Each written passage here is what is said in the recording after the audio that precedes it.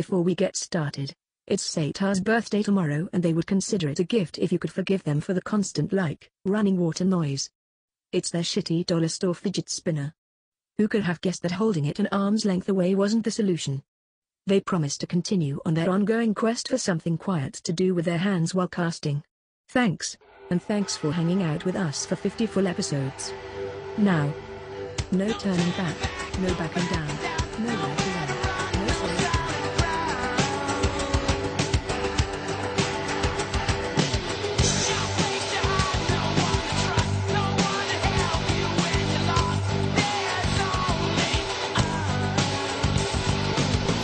Dandelites, ear, torque, Bajir, and taxons, which managed to find some earbuds. Welcome to the Wonder Years, for all your Animorphs rereading and eventual rewatching needs. It's Teens Lit AF in here. I'm Sarah.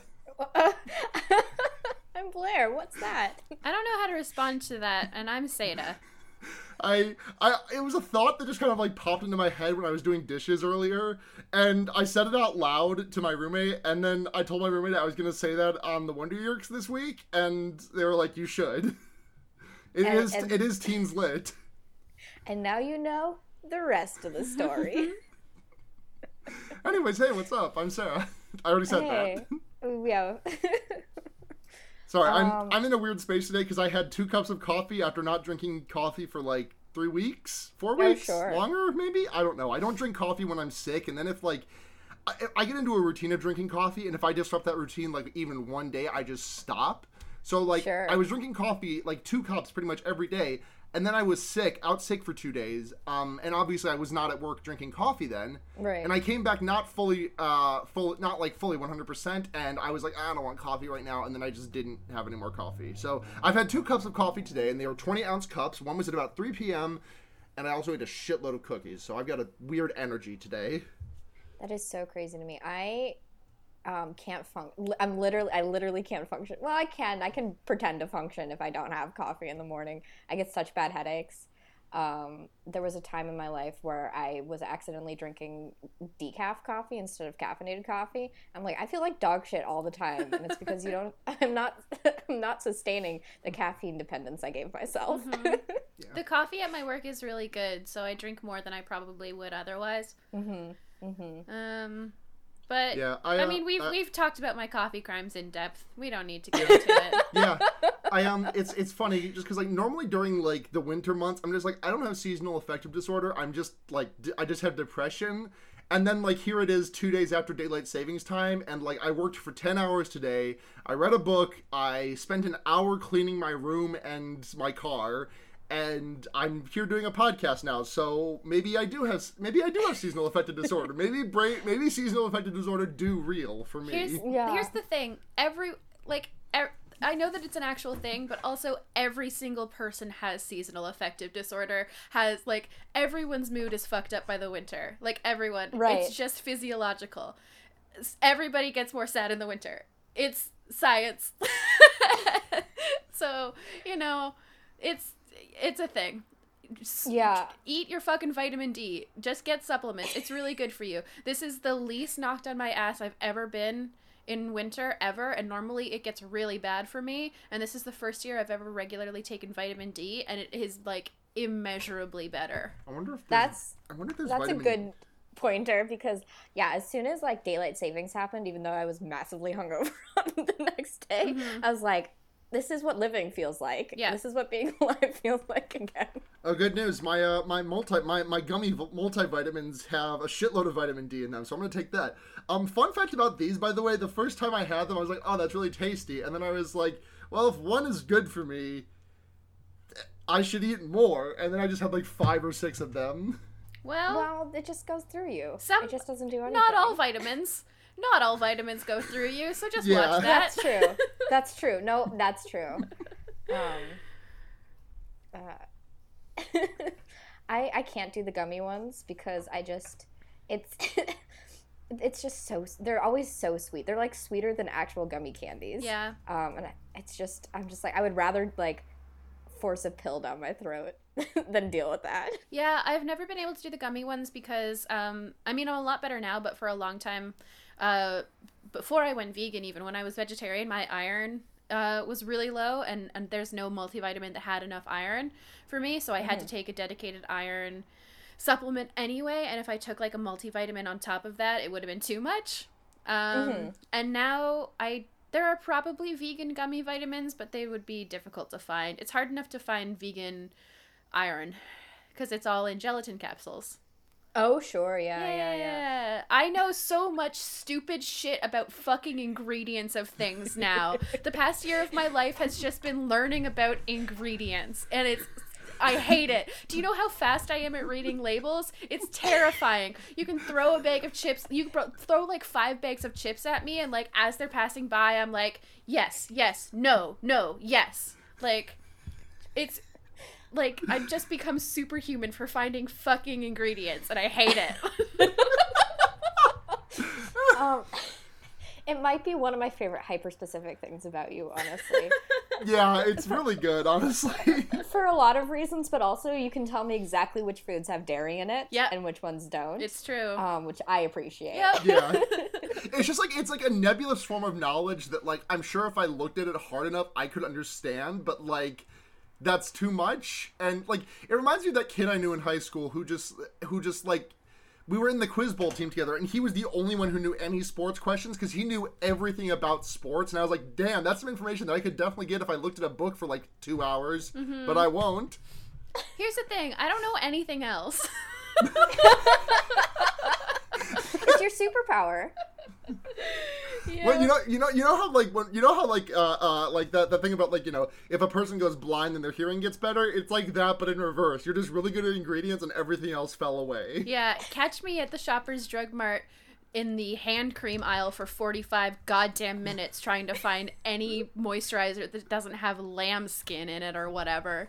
That is so insane. Yeah. It's like it's 2019. There's no reason for that. You know what I mean? I mean, there's all the classic things. Like, there's a bunch of candies that a lot of the dye uses, like bugs and stuff. Yeah. Like, it's all that. And also, there's, like, massive subsidies. Do we want to talk about the dairy industry? Because we could talk about the dairy industry. Fucking the dairy.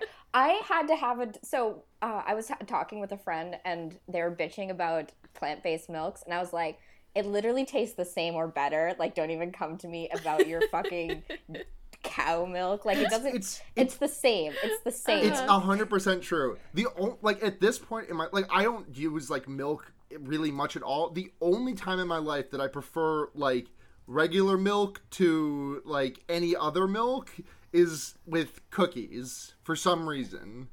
I mean, you just haven't found the right plant-based milk then. You got a point. Try cashew milk. That's like really thick, right? Mm-hmm. Or like thicker. Oh no, I need like a thin milk. My family drank fat-free milk for my entire life, and that's all I can drink now. Maybe an almond, but the almond does taste very almondy is the thing. Yeah. Anyways, the Animorphs. I could talk about plant-based milks for about. Yeah, actually, I kind of want to do like a food cast, like.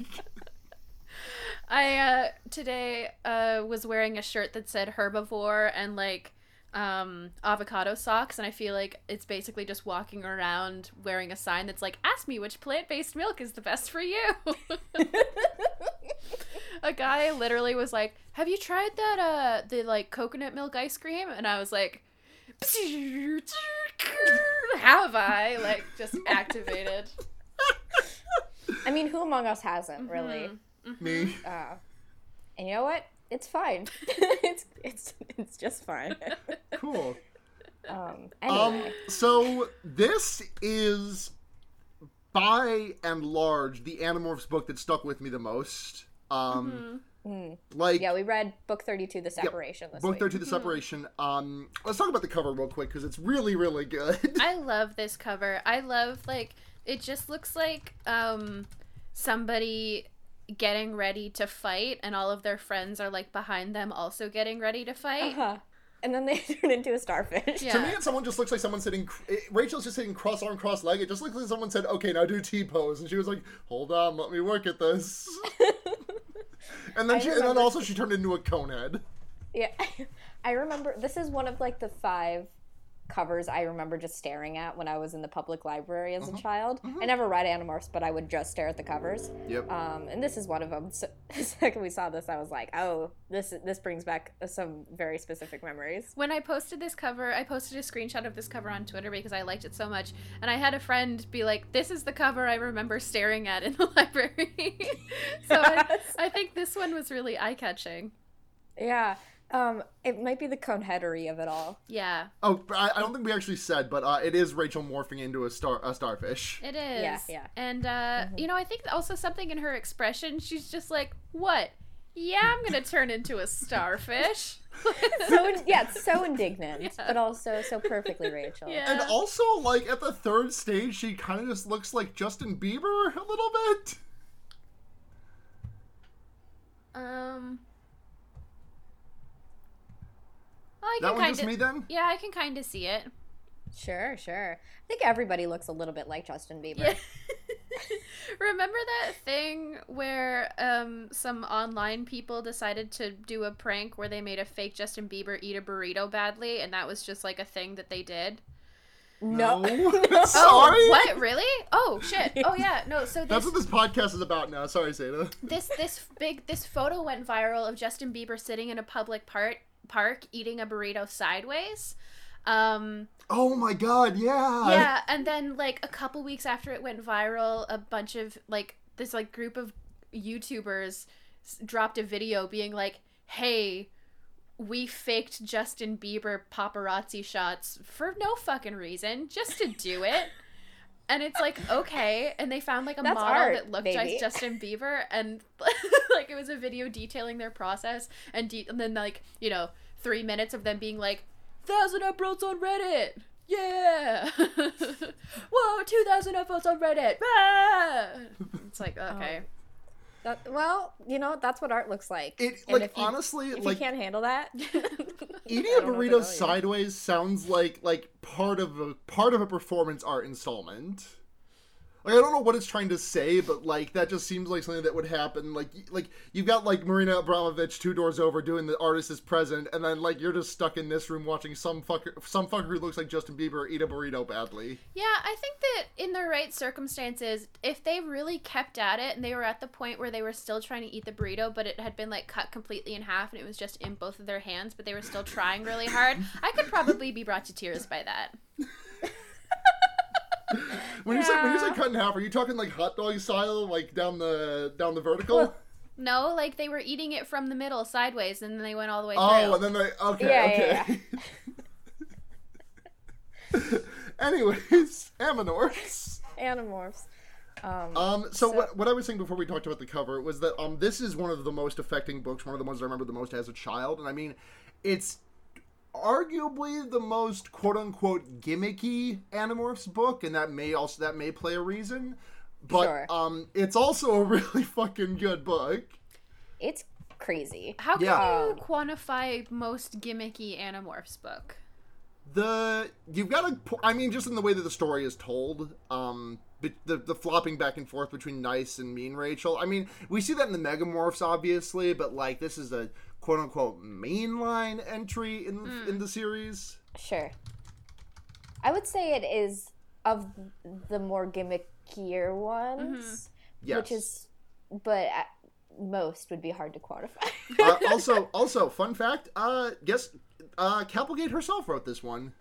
Oh. Yeah, it's the last one she wrote. It's the last one she writes until the very last 2. Oh, interesting. Yep. Yeah, so I guess we'll get into the things I like and don't like about this book when we get there. So this book opens up with Rachel on a school trip at the beach. Yep. To look at the and tidal she's- pools. Yep, she's just kind of fucking around. And Before sorry, there's a thing in the opening, like the part, like the first like 2 pages that we skim, which is just like yerks, they're real, blah blah blah blah blah. I'm Rachel, can't tell you shit. There's a line that just kind of caught my eye, which is you can put on your Timberlands and stop a couple thousand of them, and I just really like the idea of Rachel just like New York City style, like Tim's and the fucking hat. Yeah. I kind of had the same thought because I was like, I guess they did have those shoes in the 90s. I just don't really think about it. And or Rachel Animorph's new boot goofing. Yeah. Oh, for sure. Thanks.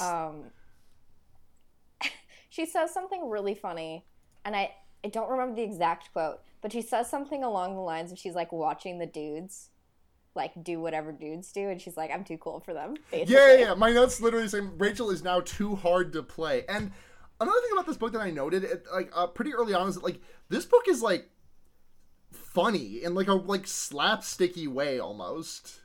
It can be, yeah. Like, way more so than, like, we see the other books. Like, there is a much appreciated levity to this one. Like, there are still definitely stakes, but, like, it's also the most, like, I don't know. Like, there is some... It's definitely the goofiest. Yeah, definitely. There's some sitcom infusions in here.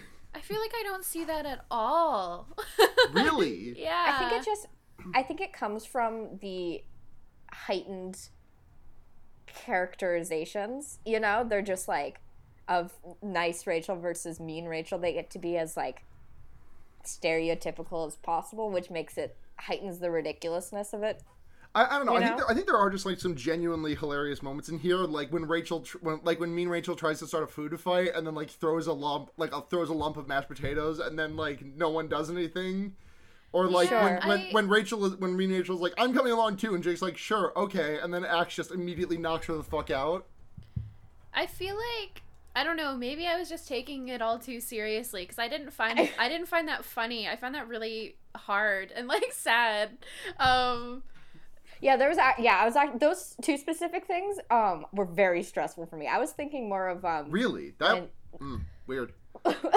Not weird. Sorry, it's like I wonder why I did not come to that conclusion. I digress. No, I mean you're correct in however you read it. I just didn't see it that way. Yeah. The point that like I found like kind of funny was when nice Rachel was talking to her dad on the phone. Yeah. And she was like trying to communicate in code poorly about nice Aliens and stuff. And I was like, no, none of this is anything. I remember that scene very vividly from reading this book as a kid. Yeah. I really love how like noir detective the opening is. Like Rachel's just alone and she's like, the girls gossip. I don't even care about other people anymore. The boys play at war. They know nothing of war. Glug, glug, glug, glug. So like, and then she's like, and there's my best friend Cassie playing in a tidal pool.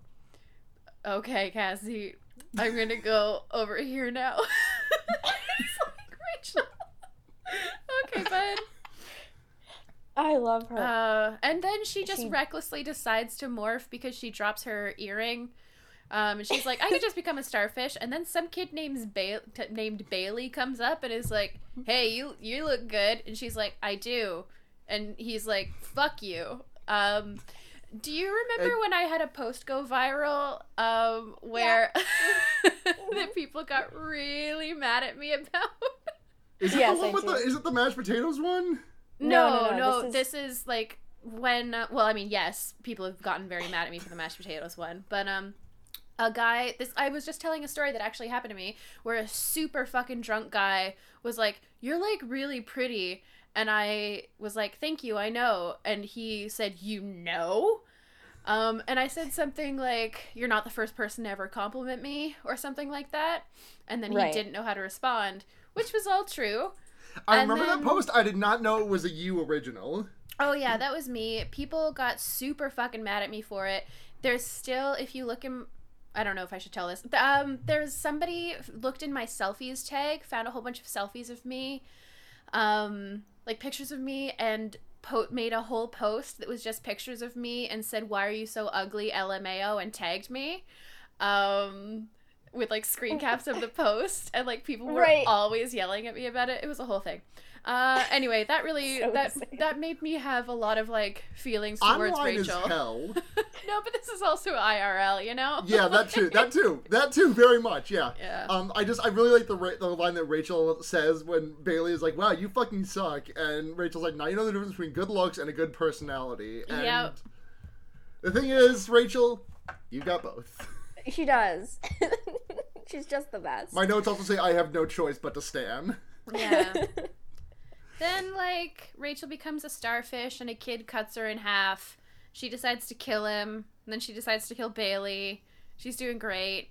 She screams Bailey, and like she screams, "I'll fucking kill you, Bailey!" Yeah. And then like the ocean, like the crash of the tide, drowns out her voice. Which isn't good. By the way, are we gonna say mean Rachel and nice Rachel? Because just to say, my notes say from this point, Machel and Nachel, and just now saying it out loud, I realize that could be bad because Machel and Nachel sound a lot alike if I'm talking quickly. They also look a lot alike, I would assume, in handwriting. Yeah. Well, I type all my notes. Oh, sure.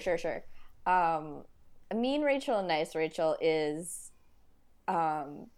what the book provides us with. It's the canonical definition. What I labeled it as in mine was feelings Rachel and bad Rachel, so Fachel and Bachel.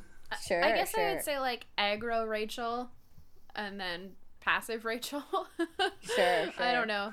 Any wolf and you know, any sort of negative, aggressive adjective Rachel, and then other feelingsy Pisces Rachel.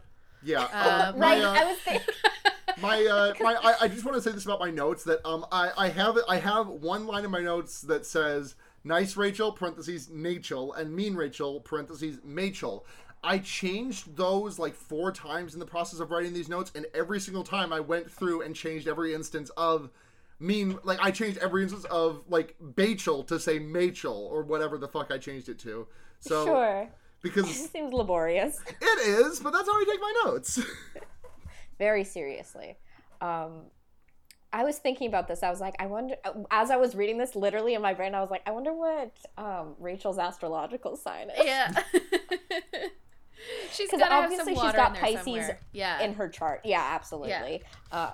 Just can Google see if I can find a birthday for her on the wiki. I would be surprised if you could. I would say probably Aries sun with maybe even a Pisces moon and rising, if such a thing is possible. I'm sure it is. Yeah, I wonder. Okay, about hold her on. rising. I just want to read down this list of. I'm not going to read the entire list because it does contain spoilers. But here is an incomplete list of Rachel's aliases: Miss Fashion, Miss Properly Applied Makeup, Miss Has It All, Looks and Brains, Storm, Xena, obviously, Miss Peace, Love and Understanding, Psycho, Gorgeous Warmonger, and. Oh, I'm not going to say that one because that's spoilers, unfortunately, but it's my favorite one on the list. I'm sorry that I can't say it out loud. Those are all really good, though. Yeah, it is. So, I'm sure all coming from Marco. Yeah. For the most part. So we should just say it doesn't get revealed until like a few chapters in, but basically when Rachel got split in half as a starfish, she morphed back to be, now there are 2 versions of her, and one of them is super mean, and one of them is really nice and cries a lot. And now they're sort of navigating the world. And I mentioned this sort of before we got recording, but because I read like an ebook version of it, I had to reread some parts a few times because it switches perspectives between the 2 Rachels, and the timeline wasn't making any sense. So I was like, is this ebook all fucked up? Like, is my PDF maybe broken? Because I don't understand what's happening here. And then I was like, oh. Yeah. I get it. When she meets up with Cassie at one point, she describes Cassie as dressing like someone who should be saying, like, can I fix your faucet or whatever, which is great. And Cassie is butch, and I love her. And also nice. This is nice Rachel, I guess, but it's all Rachel. So this reveals that Rachel, for real, has a crush on Will Smith, because she says like, does something the way Will Smith can be all cute. So she just thinks Will Smith is super cute. Yeah. It was the 90s. Yeah. There's when nice Rachel gets like invited to the mall on the way back to the field trip by this girl named like Elizabeth or something. I really don't know. But and she just like gets lost in her own thoughts, and she's like, Oh, but I promised to go flying with Tobias. What if I went to the mall instead? But I don't want to go with Elizabeth. I don't like her. What if I went with Cassie, who I like? and then she just like spends a page doing that, and then Elizabeth is like, so what do you think? And Rachel's like, what? It's Relatable. interesting how the only thing, I know it doesn't really work like this because how it's explained later, but basically the only thing keeping Rachel's attention span is her murderous intent. Yeah, basically. Apparently. Yeah. So the moment that I knew something was wrong, because I think that I probably would have figured it out earlier if I were actually reading a physical book. But again, I just thought that maybe the book I was reading was fucked up, and that's why I was distracted by that to not like theorize about what was going on in the actual plot. And then Rachel called Marco cute and said she'd probably go out with him if he asked. And I was like, oh, there's something going on. Okay. I see. There's also a scene in between where mean Rachel morphs into an eagle, and she just like has this entire internal monologue going at the time that's like, I'm getting smaller, but I'm still strong, even though I'm small, and it was really funny. Yeah, and then she like kills a fish just because, and Tobias is like, what the fuck? Which is like, Tobias. Yeah. You should talk, my bud. That chapter Well, ends he with does it because he's just 24/7 bird. Yeah. And she just said, it says, I ate the heart. Then it stopped beating. Yeah, that was interesting. That was a lot. Yeah, that was harsh. That was hard. And then we realize, ooh, there are two Rachels, because they both show up at the barn. And then I love that they decide they have to call Eric in for a thing. Oh yeah, because in the background of this, did we learn this in one of the most recent books? Or is this a new thing that they're working on an anti-morphing ray? I cannot remember. I feel like it may have been mentioned, but can we go back a little bit? Actually, I feel like we skipped over a couple of very important things that happen at the mall. Oh, when Mean Rachel goes to the mall, you mean? When Mean Rachel goes to the mall and says we live in a society, and I wrote that in my notes.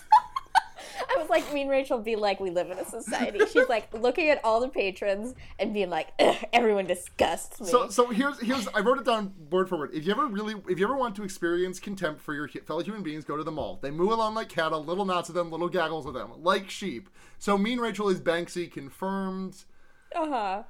And then also, there's the start of a very funny thing that I find in this book, which is Mean Rachel saying some of the most vitriolic and hateful things you can say to a person, and then narrating it by saying, I said nicely, or I was said like, politely. Yeah. Yeah, and then she almost stabs a girl to death. She doesn't. I thought that she committed murder, like, when I read this. Because I thought that the twist was going to be that there was, like, a timeline split or something, or they were going to undo it. And this entire book, I was like, why haven't they dealt with the fact that Rachel killed a girl in the mall? And it isn't until right before this recording when I was, like, talking with Blair, and I was like, I have to reread something. Because did Rachel commit murder in this book? And he was like, nah, I don't think so. The thing is that, like, while she did not commit murder, Rachel very, very much did commit aggravated assault, because she, like, this girl is mean to nice Rachel. This girl, we'll call her Abby. Abby is mean to nice Rachel, and nice Rachel cries. And then Abby walks into Williams Sonoma, which is not a store I've ever heard of, but whatever. I think it exists. And then runs into Mean Rachel. And then Abby is just like a piece of shit to her, and then Mean Rachel's like, I'll fucking kill you, and pins her to a wall with a bunch of knives, and like almost brings a butcher's cleaver down on her head. I was like, Rachel's going to fucking prison. Yeah.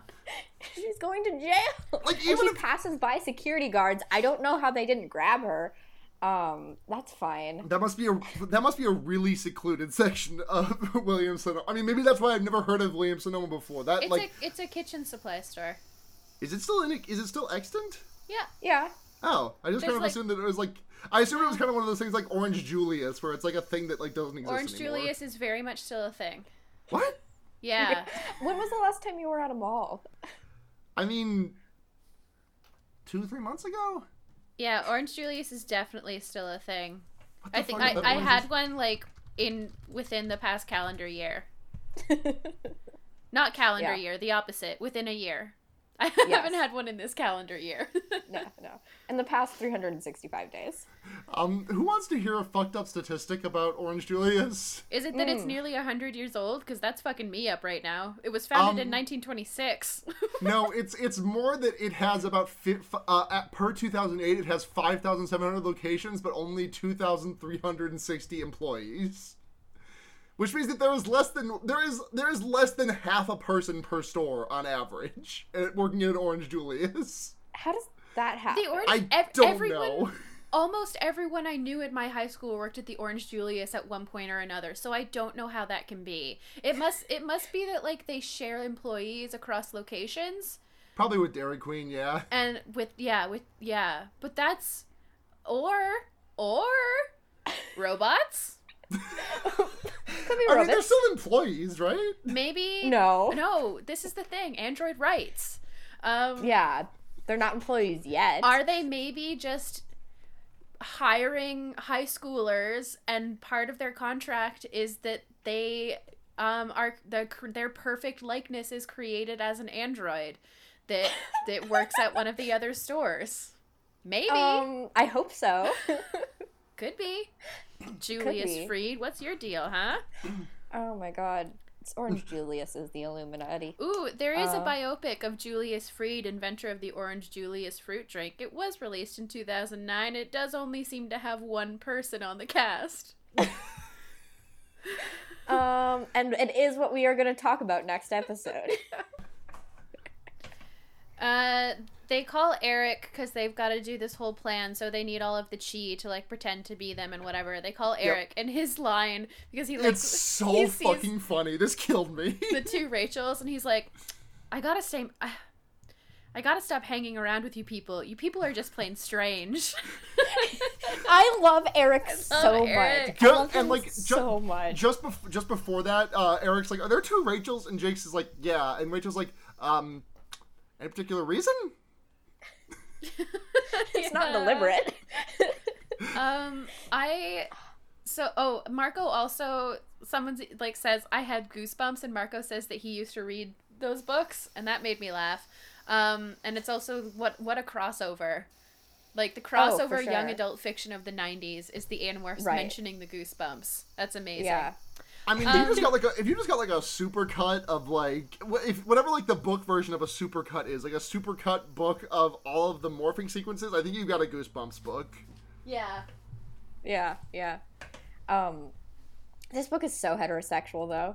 It is constantly, like, I don't remember if it's here or the next barn scene, but basically the thing that Marco brings up is, I guess both me and Tobias can have a Rachel now, and I'm like, is that what is happening? Yeah, like that is as like, so they're talking with nice Rachel. And this is before everyone knows the jig is up, and then fucking mean Rachel kicks on the door, is like, "Yeah, I'm gonna blow up the ears, woo!" And then Marco's like, "Oh fuck yeah, now I get a Rachel," and like mean Rachel immediately fucking like it's scissor so kick. gross. Like I'm just imagining Rachel doing like the fucking Liu Kang like bicycle kick, like kicking Marco in the chest like 65 times, and then just tackling him to the floor. It was completely justified. Like she does a lot of like bad violence, but I think that Marco deserved to get hit for for that. Absolutely.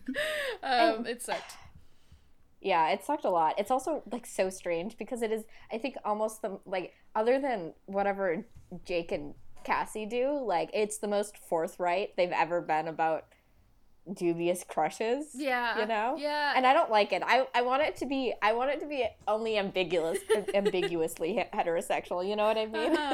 Let the hets have some of their repression, you know? I mean, I feel like things have gotten like I genuinely feel like things have gotten like less definitively heterosexual ever since Capelgate stopped writing, and I don't mean to say that that colors anything about Capelgate. I'm just saying that like maybe Capelgate probably had those pairings in mind, and like since this is a book that she herself wrote, right? Probably want to just like re-solidify, just like, hey, by the way, everyone,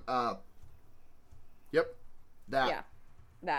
But she still snuck some stuff about Rachel, specifically nice Rachel being extremely gay for Cassie. And I also very much like the fact that mean Rachel, like, she walks into the mall, she's like, yeah, I just need a shitload of leather clothing, because I'm going to just like stone butch, and then nice I'm Rachel's just like badass. thinking about. Nice Rachel's just thinking about dresses and shit. She definitely does Yeah. not go butch. She just goes like motorcycle chick.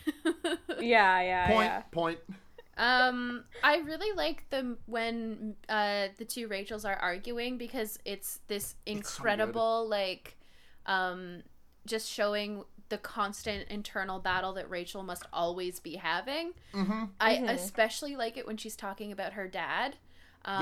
There's a moment where she's talking about how, well, she had to morph because she had to get those earrings back because they were given to her by her father, and then mean Rachel spits out that it was like a guilt gift, and then he doesn't actually mean it, and then nice Rachel is like, no, it was really sweet, and it's like this incredible, like, yeah, that's very much what it's like to have a distant parent and to argue with yourself about it and want to forgive them but also not trust them, and it was like having it actually laid out was like, damn, nice. It's a dimension of Rachel that I feel like we have like I feel like Calpagate and all of her ghostwriters are pretty good at like keeping continuity going, but it was like I felt like the fact that like her dad left at like book 12 hasn't really, or book 11 or whatever, hasn't really been like touched on too much since then. Like it's been mentioned in passing, but like obviously that's got to take a pretty big toll on her, and it's never really come up. Like with the same, obviously it's not the same as like, you know, Marco's parents' situation, but like, you know, Yeah.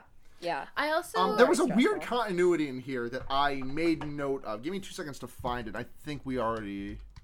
there's Okay. I remember. Okay, keep going. Sorry. One thing I really like about this is that I like to think of it as, the word isn't meta, but something like that. If I think about it in the context of when it came out, you started to have like divorce be much more normalized and that kind of thing. A lot of couples were starting to separate more often, and because it was becoming more acceptable. So you had this huge generation of kids that was suddenly dealing with like parental separation in a way that previous generations just hadn't. And so I think it's really important that children's media and young adult media at the time was exploring those things. Yeah, no, it's... So I really like it that they actually had those things like explicitly said and like had a character give voice to those difficulties. Right. And really well, too. Yeah, exactly. So they have to go on their mission, and Jake is basically like, yeah, both Rachel's... You're not coming. Stay out of this. Get because benched. Neither of you were like mitigating each other, so we can't really do anything about this. Yeah. And nice Rachel's like, okay. Yeah. Because she doesn't like morphing now because it's scary. And who among us could really blame her? It's, by the way, confirmed that morphing makes a noise. I understand I wrote that down too, and I ate it. I hate it, and I hate it, and I hate it, and I hate it so much. I thought we had confirmed prior that morphing made a noise. Like, you definitely heard it. This is exactly why I've complained about it, because there's been times where they've morphed, because remember when Marco morphed in an elevator full of people, or when they morphed just outside of where Visser fucking 3 was like prancing around, like feeding stone-faced or whatever he does, and every single time I've been like, doesn't morphing make a goddamn noise? And I've been so mad about it. I just want to say it yet again. In my defense, I have new Rachel memory. Or nice Rachel memory. Yeah, but and I was like, well, I suppose the onomatopoeias are just metaphorical. Yeah. You know what I mean?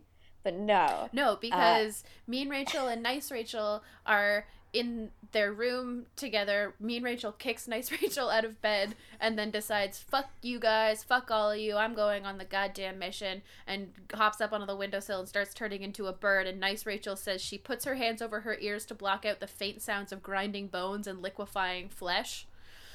Horrible. Horrible. So yeah, Amorph be Sprutin.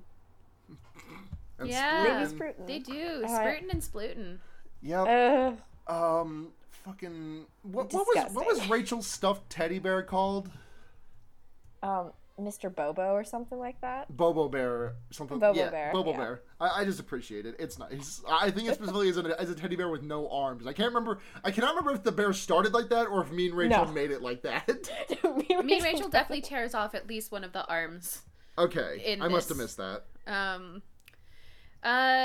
Rachel basically goes off to this like office building or factory or whatever, and she sees a bunch of computers through windows, and she calls out a very specific, very 90s screensaver, and I highly encourage everyone to Google image search "Mystify Your Mind" screensaver for a great flashback, because the name just sounded so familiar to me that I was like, that I know that. And yeah, this is exactly, it's not the I thought that maybe because it sounded so familiar it would be the that maze one, that classic Windows maze one, but no, it's just sort of the abstract shapes. But I definitely remember this being the screensaver in my parents' office, like when I was a kid.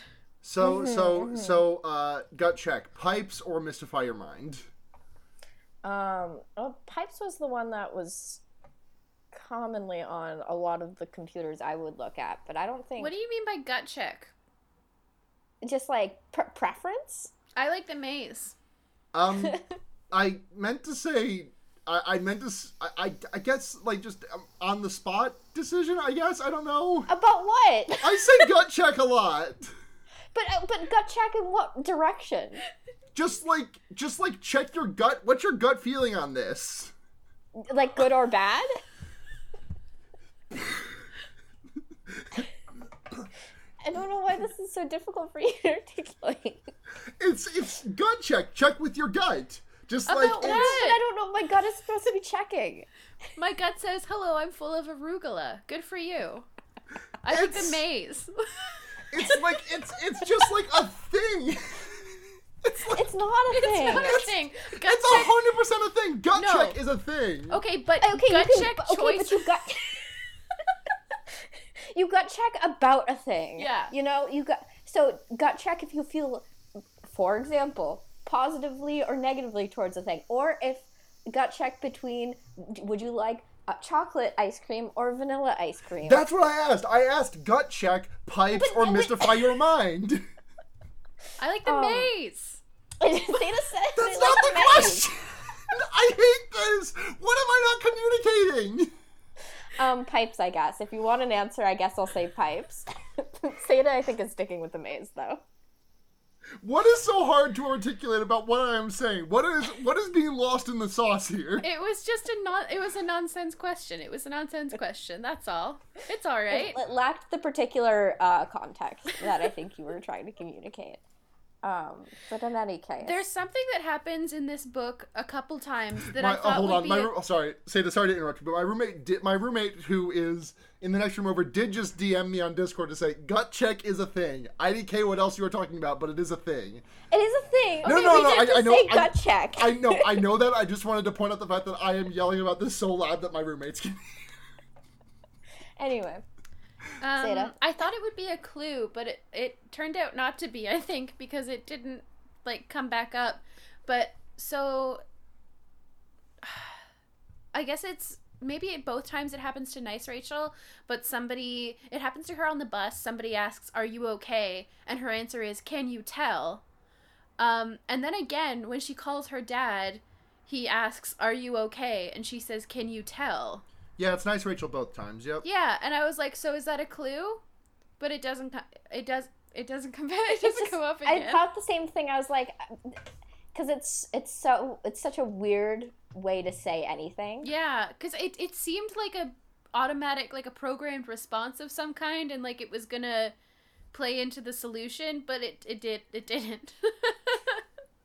I mean, sometimes you just say a thing like that, like. Well, but it's a book, and somebody wrote it, and the words have to mean things, you know? Especially if you do something twice. Yeah, it's got to mean a thing, and it doesn't. Yeah, Chekhov's. Can you tell? Can you tell? For some reason, like just the words "can you tell," and like I've watched like 3 episodes of the show, but like in my head that just like is such a Carrie Bradshaw thing to say, and I don't know why, but it is. Oh, that's Sex and the City, right? Yes, yeah. Okay. I have never watched even a single minute of it. Me neither. It's not a bad show, I don't think, most of the time. I don't think I'd have a good time with it. Yeah, You gotta make sure you get the right episode, and you don't get the episode about one of the, like, that guy from what's his name? John Slattery? Whatever. Yeah, so you don't get the episode where John Slattery tries to get someone to piss on him. Oh! Or maybe you do get that episode. That sounds like a good episode. Rachel calls her dad, and he's like, "Are you on drugs, sweetheart? You can tell me. Please tell me if you're on drugs." And she's like, "I took ibuprofen." He's like, and she's like, "No, but I'm not on other drugs." "Okay, Dad, I have to talk to you about aliens." And he says, "My cleaning lady is an alien, and she does a great job." And Rachel goes, "Oh, what?" And then he says that she's like Polish or something. It's like, okay. That is not a normal way people talk. Ukrainian. I understand what Capelgate was doing here. Yeah. But people don't just call other people aliens unless it's in a specific legal context or if they're like weird and racist. Yeah. Well, yeah, that was I think what, I don't know, what was maybe, I don't know, it was the 90s. Did aliens Yeah, that's what I was gonna say. Like that, the nomenclature surrounding that has, like, definitely come a long way, I think. But, like, 6-year-old me didn't get this joke at all. I was just like, what the fuck is, like, do you mean an immigrant? Did you use the wrong word?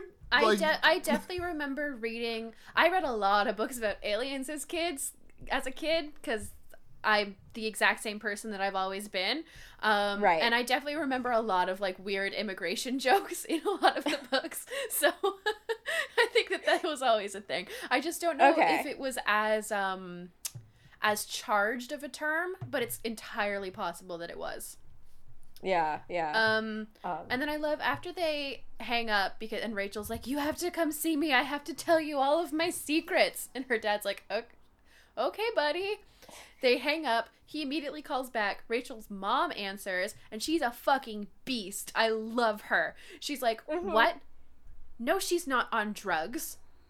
"Well, because some of us see her every day." Yeah. And it's like, oh! Go off, Rachel's mom. Yes, get him. Yes, absolutely. Yeah.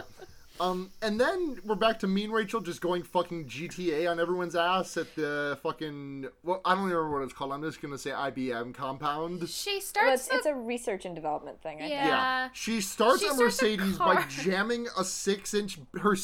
Did she say 6 inches of bear claw? Because that's a long bear claw. I just don't think that's how car works. No, because Rachel says that she shoved 6 inches of bear claw, so a half foot of her bear claws at the end of her bear fingers, into the ignition, and it started. And it's like, I think that's a good way to electrocute yourself. Yeah, oh, probably. Absolutely. And it's like an expensive car too. Shouldn't they be harder to turn on? I don't know if that's true. I don't know. I've made a pretty good career out of just, like, opening a Mercedes, jamming a super long screwdriver in there, and just going. Yeah. Sure. Yeah, but she's a bear driving a car. Yeah, she's a bear driving a car. And so she fucks everything up by being a bear driving a car, and she's like, "Well, I did a great job." And then she gets sent home, and then it's, like, doesn't even end the scene. And she's like, and then it's the next scene, and she's like, with nice Rachel, like, "Well, Jake got really mad at me for, like, no reason because I was doing great and saving everyone. He's like, blah, blah, blah. We had a special plan and we wanted to set off the fire alarm on purpose." And I was like, well, too bad I'm being a badass and killing everybody.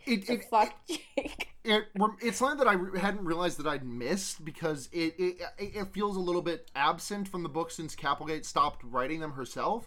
But, like, this just, like, get to the climax and then immediately skip falling action, and you're just at the fucking, like, conclusion of, like, not like a full book obviously, but like something like that where it's like, okay, climbing action, Rachel does a big fucking thing, and then immediately we skip, like, what would have been the next chapter of falling action. Yeah. And it's just it's really good. I like it a lot because it lets, like, the Because otherwise, say that like the falling action was still here, then logic would follow that there would not be this part of mean Rachel retelling it to nice Rachel, or if there was, there would be that thing where it's like, and then mean Rachel told me everything that happened, and then period fade in, and that's what happened. And doing it this way with just like the hard cut away from the like climax is just like it lets the interactions happen between mean Rachel and nice Rachel. And I think it's very good. Yeah. It also happens at the end of this book, just in general, like the same sort of like feeling. But so they're gonna Rachel goes into the barn to like spy, and she does it as a fly, and it creates a really great visual where Eric walks in, and his hologram is not like designed to fool flies, like fly eyes, and so Rachel just sees him as like a bunch of moving light, and it's so cool. And then he turns his hologram off, and she sees just his like android form. I'm so glad Eric was in this book, because he gets like such an amazing point here where he's talking to everybody, and he expresses like intense jealousy of Rachel for being able to separate herself into two people, so one can go do the dirty work to win the war while the other can just like live her life. And like, fuck yeah, Eric, that's so good. I love him. Yeah. He honestly, like, I would, for reasons I know why, it's because it's not the Eric book, it's the Animorphs. I would love just a book like from his perspective. I know, because he must have like such a complex understanding of the world, and such like internal, like, even after all like these centuries that he's been like alive, like so much, like especially now, internal like conflict about, and like angst about morality, like what is moral, for sure, you know? I really hope that they do a time travel book where they like meet him in the past or the future, like that'd be so fun. And that would make me really happy. That'd be so fun. And at this point, Rachel sort of like comes out of fly morph, but is like, haha, I fooled you all, I'm a fly. And then everybody tries to subdue her and like grab her, and then she makes them stop by grabbing Tobias, who's in bird form, and threatening to kill him. And is like, sorry my love, but as a predator you'll understand. And it's like, whoa. and then Jake just like fake surrender, and then he gets close enough to just like knock her out. Yeah. Jake's got one hell of a right hook. Yeah, it turns out. Yeah. And then they get the Chi to play the parts of the kids, which always makes me happy. And I love that Marco's like, ugh, I hate it when the Chi play us. The one who plays me always cleans my room, and I can't fucking find anything.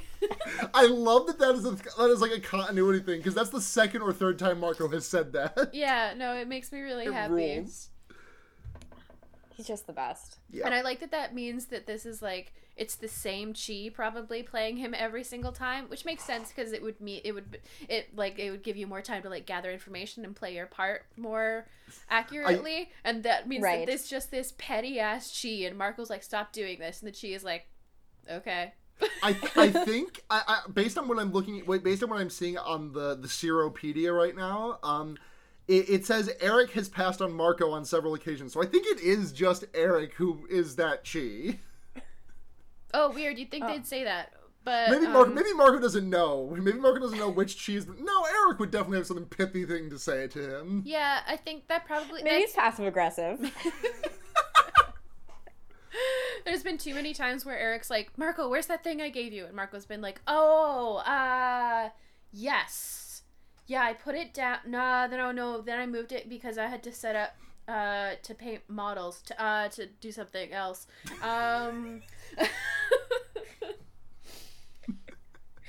And I just love him. So they decide, basically because Rachel burst into this technology thing,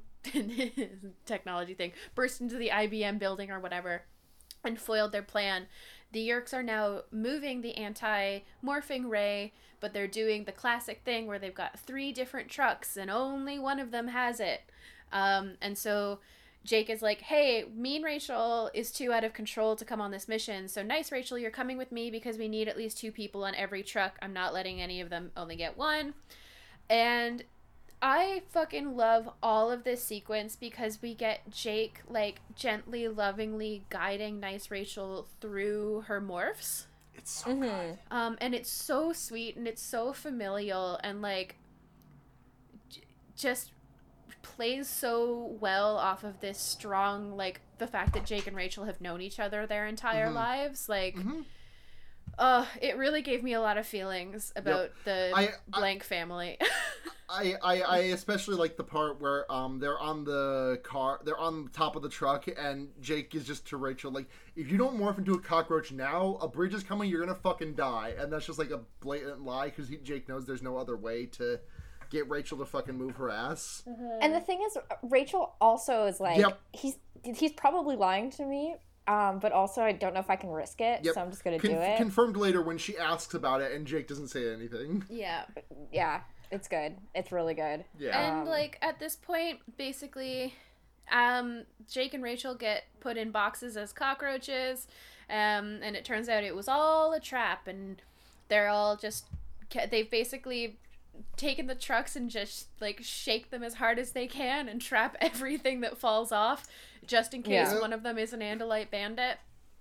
A Bandalite. Then, yeah, exactly, the Bandalite. And then Mean Rachel bursts in as a Hork-Bajir and starts, like, fighting controllers and stuff. Well, she does some very controlled Mean Rachel thing, which is she kind of, like, sneaks in and then, like, lasts about 5 seconds before slitting a Hork-Bajir's throat. Yeah. Right. And this whole book, I really like how it's been talked about basically in the book that they've realized that Mean Rachel doesn't only get all the violent tendencies, she gets all of the, like, reactivity, like, and all the short-term memory. She's the only one who can actually do things in the moment. She can react to things, whereas nice Rachel actually is the only one who can do, like, long-term planning and that kind of thing. And so I really like the, like, internal struggle we get, especially from Mean Rachel, where she's trying so hard to plan ahead so that she can rain destruction in a slightly more efficient manner, and realizes she just can't, and it's, like, hurting her. Yeah. And it's it's really great. Before so good. We should probably wrap this up, I guess. I just realized that we completely skipped over the airport scene. Oh yeah. But that's so stressful. I hate airports, though. See, the thing is that, like, maybe it's just because I knew where it was going, but, like, I interpreted that entire scene as just, like that sitcom plot where, like, someone has a date with 2 people at, like, restaurants that are kitty corner. I hate those too, but, like, in my brain it's just like, this is a sitcom plot, there are no stakes, Rachel threw a lump of mashed potatoes at someone and nothing happened, and that image is really funny to me for some reason. Yeah, I guess that both Rachels are so clearly suffering. Yeah. And also their dad is so concerned. That I couldn't relax about any of it. That's fair. Because I was just thinking the entire time, what must her dad think is happening right now? Yeah. You know? And I think that I like, nice Rachel is in so much pain, like, constantly. Right. Like, all of the time, and she's always upset, and Mean Rachel is always purposefully upsetting her, that and she's so unable to, like, communicate because she has this complete lack of, like, short-term memory. She finds it so difficult to communicate anything that would, like, help her. Right. Yeah. Yeah. Found it difficult. Yeah. But then speaking of torture, Visser 3 has devised specific Andalite torture rooms where basically it's quote-unquote specific Andalite torture rooms. He's like, is there anything an Andalite fears more than being crushed? And I'm like, is there anything anyone fears more than being crushed alive? Like, shut up, Visser 3, you fucking dumb bitch. I hate him so much. It's like, it's in, like, what is it, the fucking first Star Wars when they're in the trash compactor? Like, it's kind of worldwide. But he's like, ha ha ha. He thinks he's such hot shit. Yeah. And then Oh, yeah, whatever. Nice I hate Rachel him. and Mean Rachel start, like, teaming up while they're still in their own bodies. And it culminates in what is possibly the scene from Animorphs that has stuck with me the most since I read those books as a kid, which is Mean Rachel turns into a fly and goes into Visser 3's brain and just threatens to demorph and kill them both in the process. Oh, yeah. Well, so Nice Rachel goes Hork-Bajir and threatens to kill herself, which Yes. is why Yeah. they stop. And then Mean Rachel's basically like, yo, I'll blow up your whole brain if you don't give up. And he's like, you'll die too. And she's like, yeah. And then, here's the thing. Yes, that is quite affecting. But the thing is, it's surrounded by Visser. She goes in, she threatens. Yeah, And then I wrote this down. Then there was a silence that lasted at least 2 full minutes. Yep. And then he's like, but you'll die. And she's like, I don't fucking care. Then more minutes of silence. That's so fucking long. Seda, there is something that's even funnier about this because I made sure to write down the exact... because the threat is made, he says, you'll die too. And she says, I don't care. Then it's 2 minutes of silence. And then he just says, you! And then more minutes of silence. Yeah. I really, after the theme song ends in this episode... Maybe I shouldn't do it. Maybe it's a mean prank to pull. Maybe I'll just do it as, like, a separate MP3 file. I really just want to, like... show everybody how fucking long this would be by just having like five full minutes of just silence and like sort of like loading dock sounds, like quiet dripping, and then a strangled you, and then more minutes of silence. It's long, y'all. It's really fucking long. When this show gets the anime adaptation it so truly deserves. The Wonder Years? No, the Animorphs. When these books get we deserve an anime adaptation too, let's be real. When the Animorphs gets the anime adaptation it so truly deserves, I want this scene to be replicated, like, verbatim to the books, and if it's not, I'll fucking riot. Yeah, absolutely. Absolutely. Yeah, and then, you know, they go, and then the trucks were all decoys, and then fucking Rachel becomes to become one again by the Rachels, like, acquire each other, and then they both start morphing each other while Eric electrocutes them. It's just science nonsense. Yeah, But it's exactly, it's like very much, I was like, it's either this or they're going to do something horrific where, like, it will involve morphing, but it will also involve one of them dying. You know, it'll be something. Yeah. And then I feel like every 10 Animorphs books, like, they're allowed, like, one of those. Like, the last one was the one where Cassie got stuck in a morph and then, like, had to turn into a butterfly before she could demorph. Yeah. I forgot about that. Yeah. I think Animorphs gets, like, one bullshit every 10 episodes. Yeah. No, I'm totally fine with this. Yeah. And then there's a thing at the end that I revisits love something. the ending. Yeah, me too. Earlier in the book, Rachel had been, like, thinking to herself, I think it was Nice Rachel, but I'm not 100% on that, thinking to herself about, like, the duplicity that lives in everyone, and, like, she was like, yeah, there's that mean side to Marco and Jake and everyone deep down, and she hesitates to say that about Cassie, and then when she comes to Tobias, she's like, well, I mean, it's a boy and a bird. Pretty cut and dry on that one. And then Tobias ends the book, and then, like, Cassie comes up to Rachel after the morph, and Rachel's just, like, fucking exhausted, and she's like, hey, Rachel, I'm here if you need me. And Rachel's like, Cassie, thank you, but Tobias. And Tobias is like, yeah, let's go, Rachel. The two of you and the two of me. Let's go. Yeah. Mm-hmm. It's really good. Yeah. Fucking Animorphs. Animorphs. Yeah, the thing I liked least about this book was how heterosexual it was, but everything else is pretty good. I was there. I definitely had no idea what was happening. Basically every 20 pages, you know. Yeah. So, which is good and bad, but you know it's Animorphs, so it's always fun. Y'all want to get into questions? Yeah, let's do it. All right. If you this one from @Heavenly Evan, that's heavenly without any of the vowels, unless you count Y as a vowel, depends on the day. Who wants to know if you were split up into two versions of yourself, what personalities would they have? What would one be good at, and what would one be good at that the other would suck at? So this is a little bit I mean, I'm just gonna, like, there'd be a butch me and a femme me. Like, that's... Sure. Like, that's, like, I have two personas at the moment. One of them is extremely butch, and one of them is extremely femme. And, like, that's... It's not deliberate, but once I noticed it, I really started to lean into it more. Sure. As far as what one is good at that the other isn't, I think my butch self would be, like, really, really good at focusing things on the immediate, but would have, like, no sense of, like, prioritization. If that makes any sense. Sure. Like, it would be okay, I have to clean my room, I have to do this and this and this, and, like, no, like, one of them is, like, I have to drive to the store before it closes, just, like, as an example. And then just, like, doing things in the order in which they are to be done. And then it's like, oh, well, I have to go to the store now, but it's closed. Sure. If that makes literally any sense. Sure. There's literate me and there's illiterate me. It just depends. No I further don't have a sense of self, so I don't know how to answer this. Yeah, like, I like, even there's if Pisces you and there's Aries moon. Yeah. You.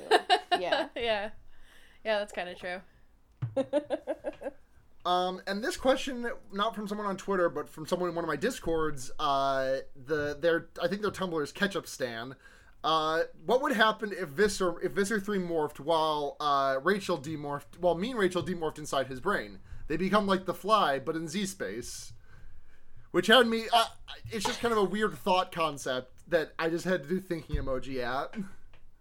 Yeah. I don't like it. I don't think. It's too much advanced systems going on here for me to really come to a conclusion on that one. I will say I'm glad that they didn't do it. Yeah, me too. Do we have, because we have a couple of questions in our DMs, do we have any more on our feed proper? Oh, none on our feed proper, no. So Black Hole Sun on Twitter at COD says, I'm up to episode 38 where you read The Pretender, the Tobias book after the David trilogy, and I'm struck as to why, why didn't Tobias Nothlet as a human boy and then regain his powers when they had the Escafil device, when that solved a lot of angst? And I would say probably for plot reasons. Probably something about how the Elemist wouldn't let that happen. Like, the Elemist straight up said, if you are stuck as a human, there is no way for you to morph again. And I'm sure that, like, the Elemist, like, double-checked his, dotted his I's, crossed his T's and everything. Yeah, I also don't think Tobias wants to be a boy. Yeah. I also think that, I think Tobias that's also true. Likes to be a bird. Yeah. Yeah. I think that if Tobias were to become a human again, it would be for the convenience of others. Mm-hmm. Right. Like for Rachel, who spends a lot of time thinking about how you can't kiss birds. Yeah. All right, cool. Yeah, I've always thought that ever since, like, the first time he got stuck, it seemed like, well, I'm a bird now. Mm-hmm.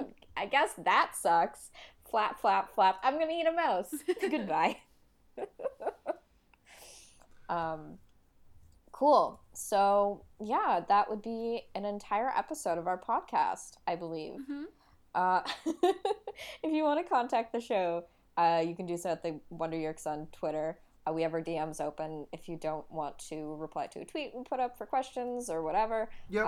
You can just pop us a DM there. If you want to support the show, you can do so patreon.com/fearbaiting. $5 and up patrons get their names read on the show. Michael Kaiser, Paul Moran, Kit Spindler, Paul Bechtel, Ducky Aisha, and Sophie. Thank you very much for all your support. Yeah, thank you all. If you want to find your hosts online, you can find me at BlairKitch on Twitter, blairkitch.tumblr.com. If you want to find me, I am at SunhatJania on Twitter, and also on Mastodon at snouts.online. Mm-hmm. You can also listen to her other podcast, Henry Kissinger's Pokemon Going to Die, and also our sister podcast, Fearbaiting. Fearbaiting. Which is back in the fucking, back on track, baby. Got an episode out this week about Possession, which is... Blair, have you seen that movie? I have not. You it seems like the one I to. would have seen. I know. Like, given the way you reacted, you should watch that movie. Yeah. Say that. You can find me on Twitter at nudity with an EA instead of a Y, and check out my other podcasts where I make little songs to solve little problems at Musical Mole on Twitter, and all of my other music at gaygothvibes.online. Fabulous. Yeah, so thank you all for listening this week. We will catch you in 2 weeks with book 33. I don't know what it's called, but just that one. It's called, hold on, I just had it. Fuck. It's called The Illusion. Cool. Nice. Cool. Synchronicity. But, yep, so until then, I have been Blair. I'm Sarah. I'm Seda. And remember, keep your hand on the escafol device.